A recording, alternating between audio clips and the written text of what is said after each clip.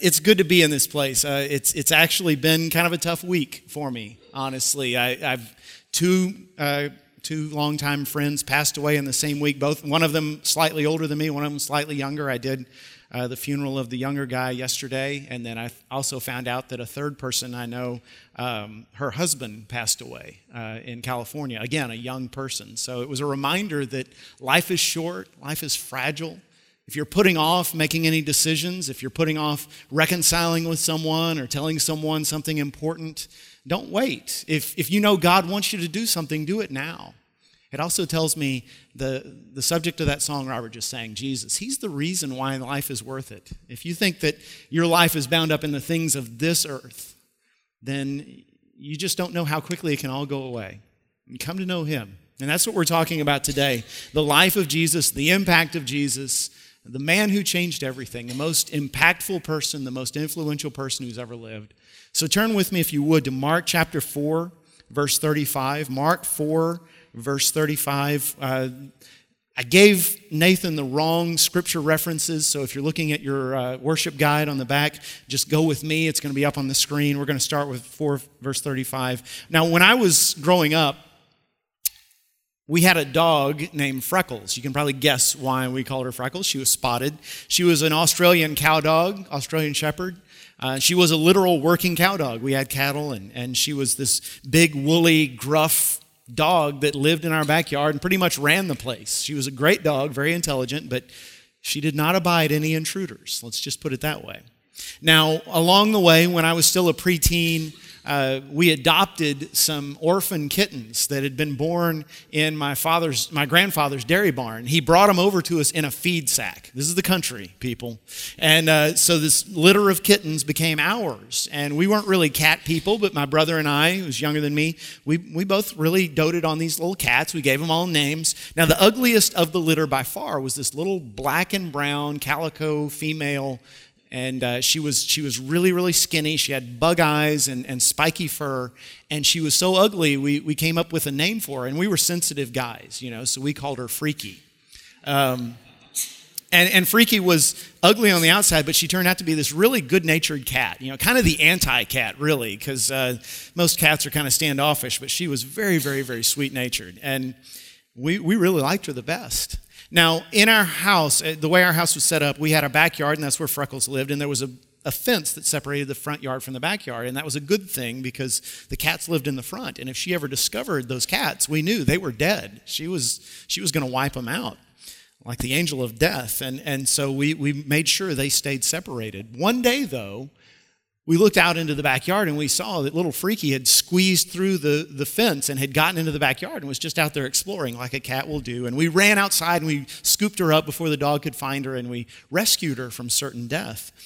But we knew we wouldn't be there all the time. And sure enough, one day we were gone. We came back home and we saw to our horror as we looked out the back door, there was our dog laying on her side and we saw what looked like half of a cat laying next to her. And we thought, oh no. And Bill and I both ran outside and to survey this horrific scene. And once we got there, we saw that it was just a perspective issue. It was actually a whole cat and she was still alive and she was snuggled up next to our dog like a baby with its mama. And it was so incongruous. We couldn't explain it that suddenly, without any explanation, our dog and our cat had made friends. This dog that didn't like anything except us, and this cat had become best buddies. And so all the time they would hang out together and they would nap together in the afternoons and we would watch them. Freckles would decide where they were sleeping was a little too hot, and so she'd get up and she'd pick up Freaky by the head. Literally, she'd put her whole head in her mouth and carry her like a little limp dish rag to the next place and set her down, and they'd sleep there too. And it was the coolest thing, but it just wasn't natural. It's just not supposed to be that way, right? And I say all that to say this. Some of the things that Jesus commanded us in the Scriptures aren't natural. Some of the things that Jesus commanded, we read them and we go, yeah, that makes sense. That's the way it should be. But some of the things Jesus said, we hear them and we go, no, that's not right. I can't do that. That's not natural. And what we're going to talk about today is one of those. You see, if you talk to someone who's not a Christian, you ask them, what's the most famous thing Jesus ever said? One of the things you'll hear often is, love your enemies and pray for those who hate you. For some reason, this is something that sticks in the minds of unbelievers. They're like, yeah, I don't necessarily agree with the church, but Jesus, he was a moral genius because he taught people to love their enemies. And he did. Jesus told his disciples, you don't keep a record of how many times you have to forgive someone. If your brother sins against you 7 times, that's not the limit. It's 70 times 7. It's as many times as it takes.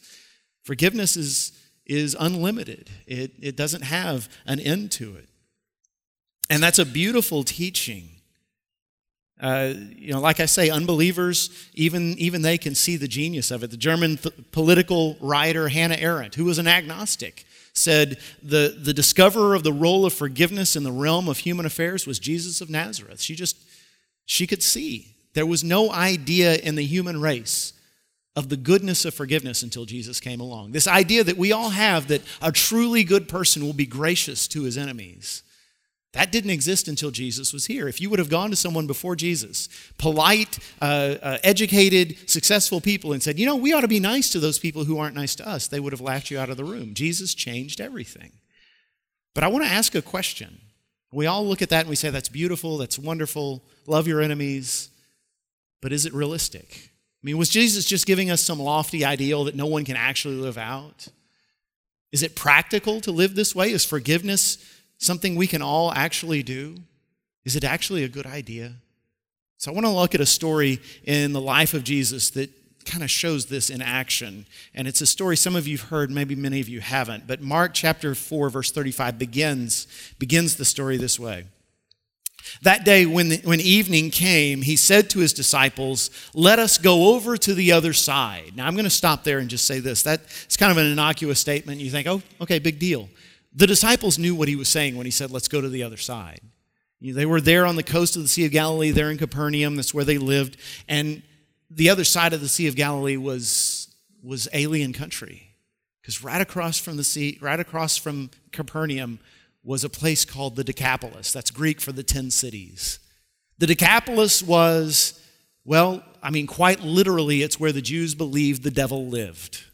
And that's not an exaggeration. They thought the devil's home was the Decapolis. It was a place filled with pagan temples. And first century Jews hated paganism. They hated idolatry, full of these pagan temples. And in those temples, the kind of religious rituals that were done, I can't even speak of them in front of children. It's evil. It's reprobate stuff. Now, as you probably know, to a Jew, there was no animal more unclean than a pig. In the Decapolis, pigs were worshipped as gods. They were objects of worship. There was a Roman legion that was stationed in that same region. And that legion of hard-bitten soldiers who hated Jews and hated being stationed there, their legionary symbol was a boar's head. This was a bad place. If you were a Jewish man, if you were one of these 13 people, Jesus and his 12 disciples, to go into the Decapolis and walk around preaching a message of love and graciousness was as crazy an idea as a cat going into a yard with a big angry dog. And yet that's exactly what Jesus said to do, which leads us to believe. Maybe Jesus didn't see things in terms of their side and our side. Maybe to Jesus, those kinds of barriers and those kinds of distinctions just didn't make any sense. So Jesus and his disciples went over in their boat, and we'll skip over this part, but on the way they hit this terrible storm. It was so bad these well-trained men of the sea thought they were going to die, and Jesus stilled the storm. When they landed on the other side, everywhere Jesus went, he was followed by crowds, and he would get in a boat and he'd go to the other side of the lake, and people would be there to wait for him, to greet him. Everywhere he went, he was followed by throngs. But when he landed on the Decapolis, no one was there except one.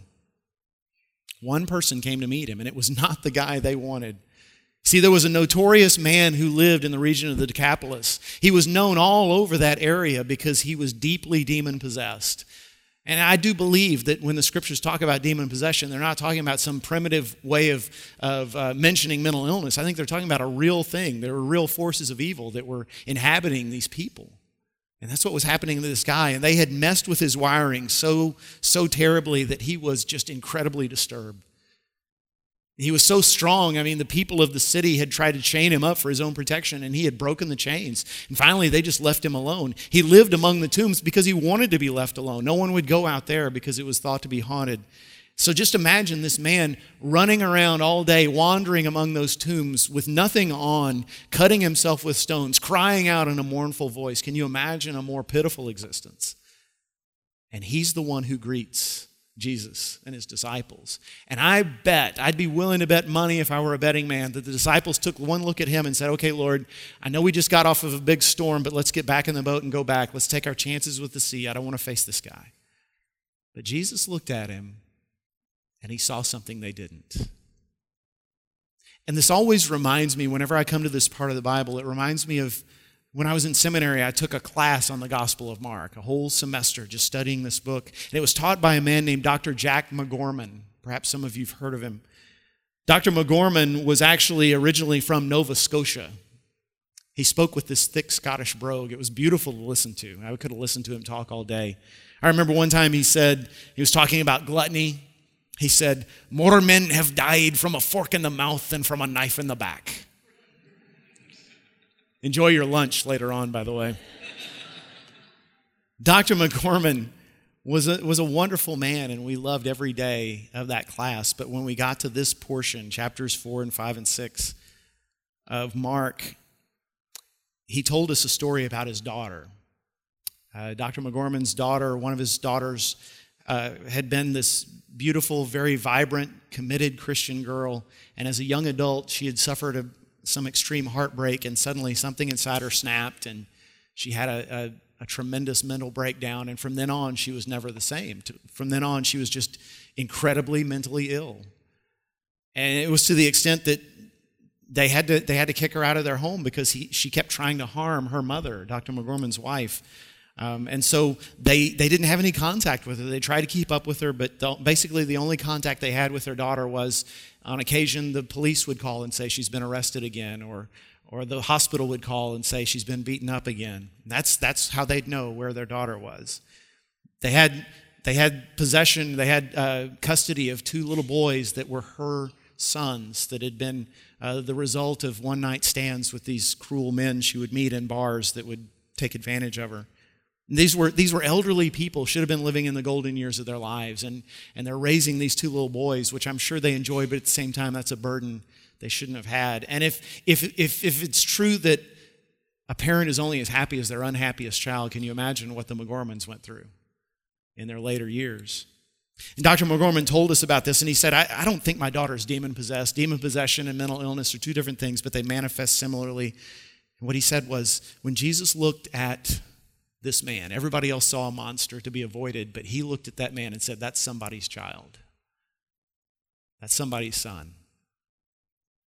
You think about this. I don't know about you, but I encounter people all the time. Maybe it's because we're in a downtown church who suffer from mental illness.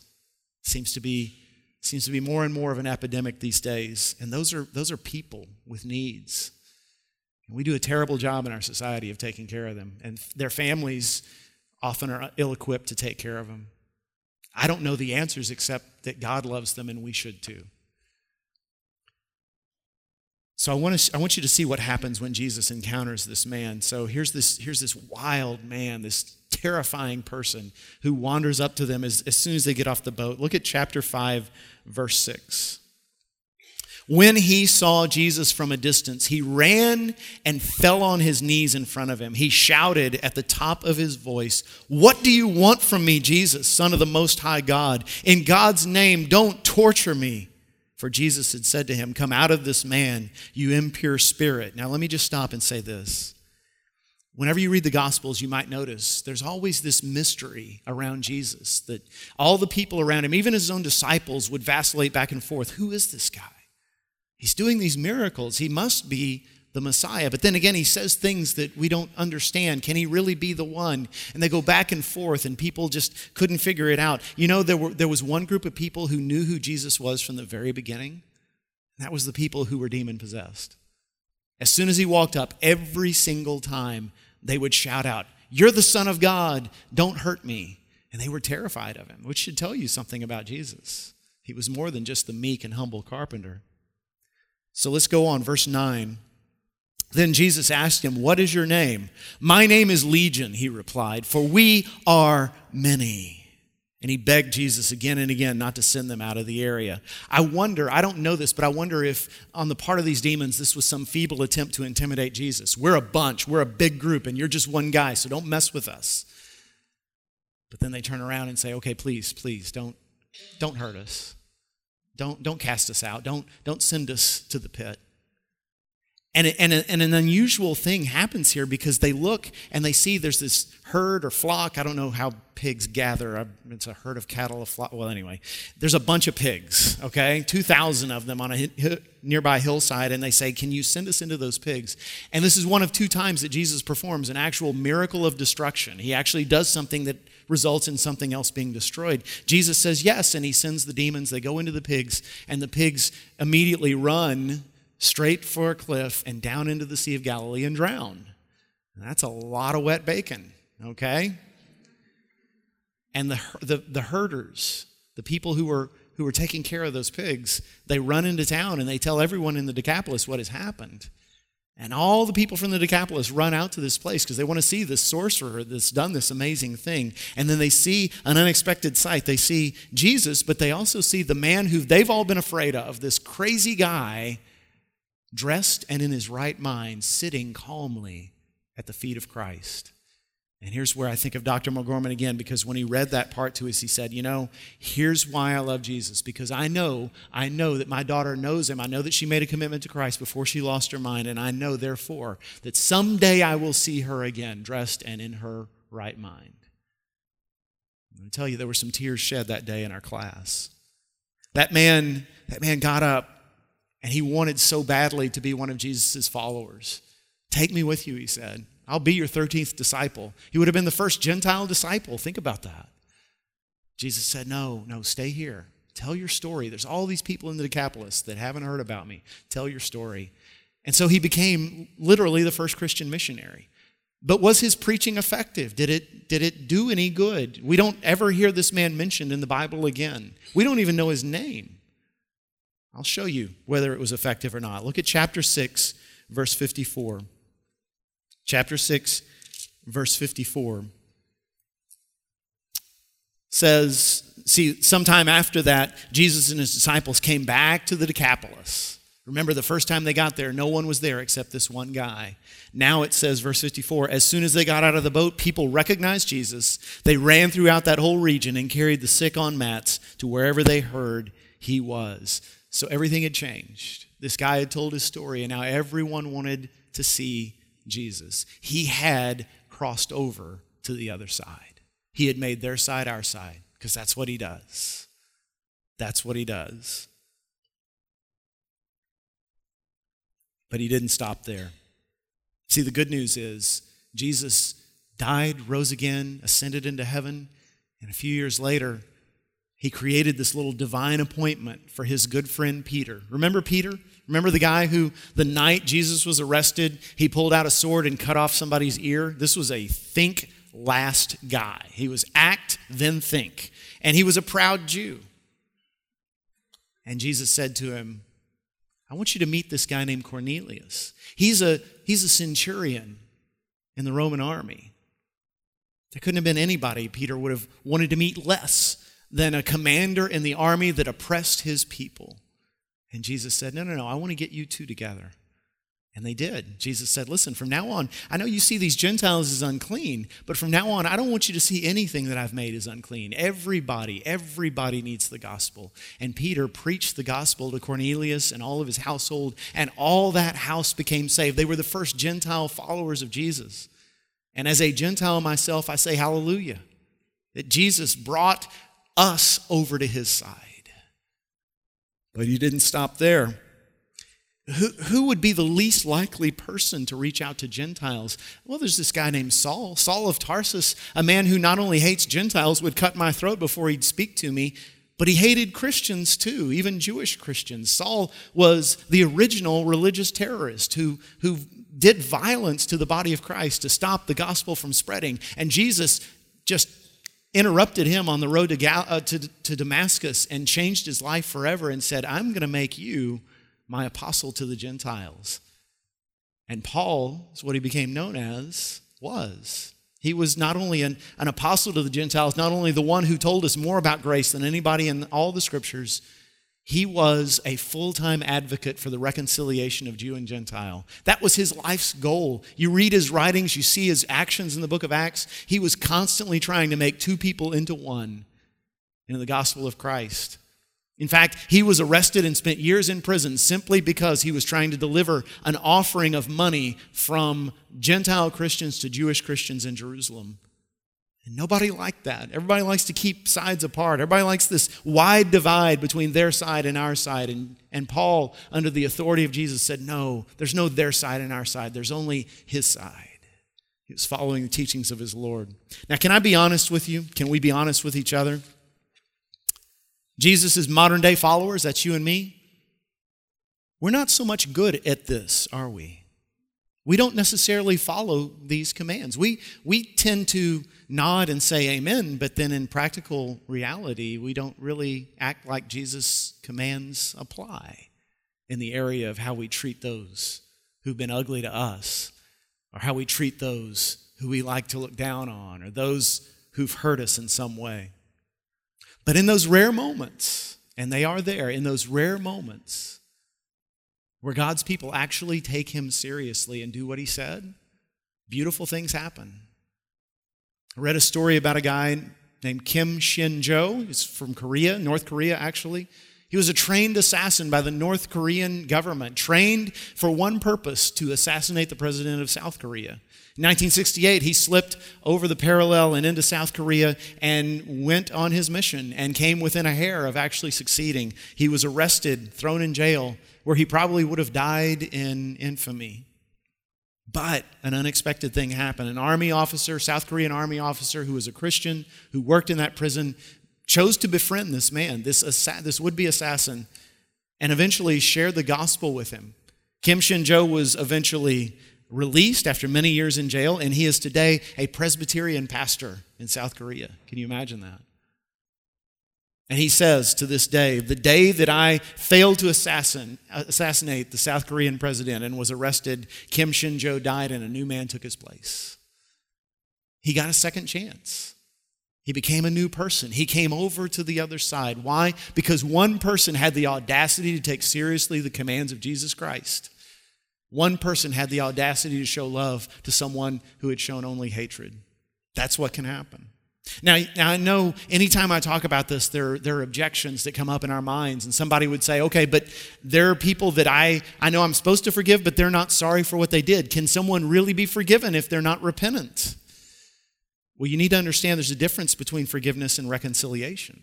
Reconciliation is what happens when two formerly opposed people come back together and they both compromise in some way. They both give something, apologize, and so they're able to be made right again. And that can happen, but only if both are on board. Forgiveness is different. Forgiveness is unilateral. You can forgive someone while they still haven't apologized, while they still don't feel sorry. You can forgive someone while you still hurt over what they did to you. Because here's what forgiveness is. It's not about how you feel and it's not about how they act. Forgiveness is simply this. It's choosing not to pay them back. It's choosing to say, I'm not going to get revenge. I'm not going to talk about you behind your back. I'm not going to hate you in my heart and hope for bad things to happen about you. I am going to choose to treat you with kindness whenever I see you. I'm going to choose all the time to pray for good things to happen to you, even though I feel like praying for bad things. I'm going to choose, in other words, forgiveness is, I'm choosing to treat you the way God treats me when I hurt him. That's forgiveness. And you can do that. Right now, there are people in this room who, if you were honest, would say, yeah, there's somebody right now who every time I look at them, my stomach churns. They make my life miserable. And God would say, the first step for you is choose to forgive. Choose to show them the mercy that I have shown you. There will be justice. Don't worry. There will be justice. God is watching, and he promises justice. That's not our job. Vengeance is his, not ours. Our job is to forgive. Our job is to obey his command. And somebody else may say, okay, but all this forgiveness is well and good, but are you telling me that a woman whose husband is beating her up every day, or a kid who gets pounded by some bully at school every day, or a guy who gets his house broken into and robbed, that we're just supposed to sit back and take it? And that's why God inspired Romans 13.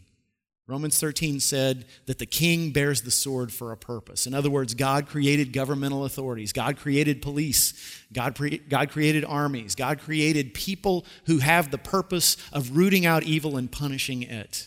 If you're a victim of a crime, it's not forgiveness to not call the police. Let me say that in a more clear way. If you're a victim of a crime, call the cops. If you're being bullied at school, tell an adult. Forgiveness doesn't mean you allow evil to go unchecked. Forgiveness means you don't hate someone in your heart. See, justice needs to be done, and God created authorities for that purpose. Our job is to forgive. Our job is to love as we've been loved. Now, is any of this easy? No. In fact, all of this is unnatural. It doesn't come naturally to any of us. When you were 3 and someone pulled your hair, what did you do? You either pulled their hair back or poked them in the eye or screamed to high heaven.